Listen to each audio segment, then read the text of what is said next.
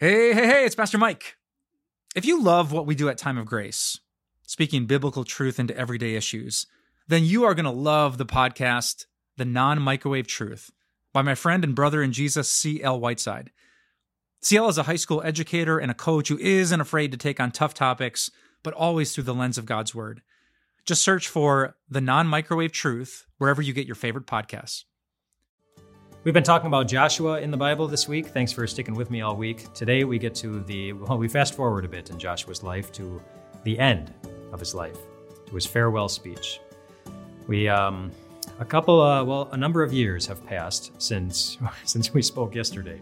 And what happens in those many years is that Israel conquers a few more enemies on the way to the promised land. And then once their enemies have all been conquered, they have all of this promised land in front of them, and Joshua divides it up according to tribe, according to family, according to clan, and just lets everyone know this is the great land that you're going to be living in, and he assigns all these designations. But then they get to the end of that, and they had peace from all of their enemies. There were no more enemies to conquer, and Joshua, well, it's time for him to go the way of Moses. So just like Moses' time of leadership over Israel came to an end, Joshua's time was coming to an end too. But before he left, he gave a speech. And there are a couple things I want to highlight about his speech. Some things that he said. He said, in addressing all of Israel, he said, "You yourselves have seen everything the Lord your God has done to all these nations for your sake. It was the Lord your God who fought for you." And I want to emphasize two things there. The phrase, "for your sake." For your sake. It's like God he's always acting in your best interests, just like he was acting in their best interests. He always had their needs on his mind. He always had the next step in his plans. He always had their future in his hands, just like he does for you, for your sake. And he says it was the Lord your God who fought for you. He wasn't saying that as a way to say, well, he's not my God. He was saying that just to emphasize, well, he is my God, but he's your God too. You know, this wasn't God just taking care of Joshua. It was God taking care of all of Israel. And they had, in a sense, property rights over God. Not because they purchased God, but because God chose to purchase them. Just like God chose to purchase you with the blood of the Lamb. You belong to God. He is your God. We get to claim him, and we get to claim all of his promises as things that we have the right to believe in as we go through life. A great reminder that Joshua gave his people. Another thing he said, be very strong. Be careful to obey all that is written in the book of the law of Moses without turning aside to the right or to the left. And where have you heard that before? That's what God told Joshua to do at the very beginning of his leadership. It's almost word for word. And Joshua saw some great benefit in what God told him to do. And he was passing that along. He said, it's worth it. It's worth it following the Lord, and you can be strong and courageous in his promises to be with you. And then he also said, you know with all your heart and soul that not one of all the good promises the Lord your God gave you has failed.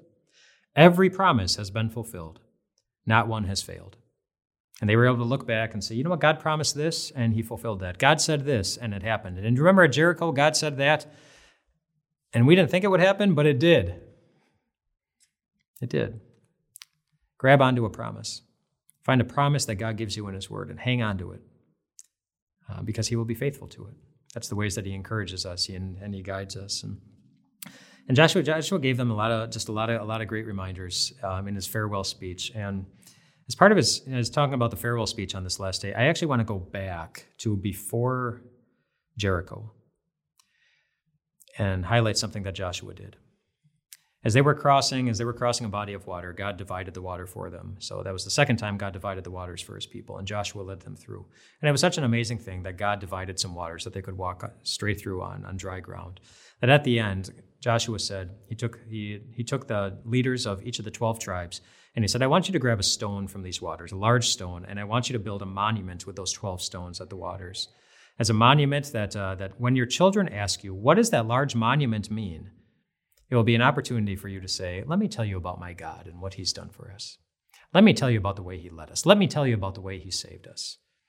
There was a monument that people would ask about and an opportunity to say, this is my great God.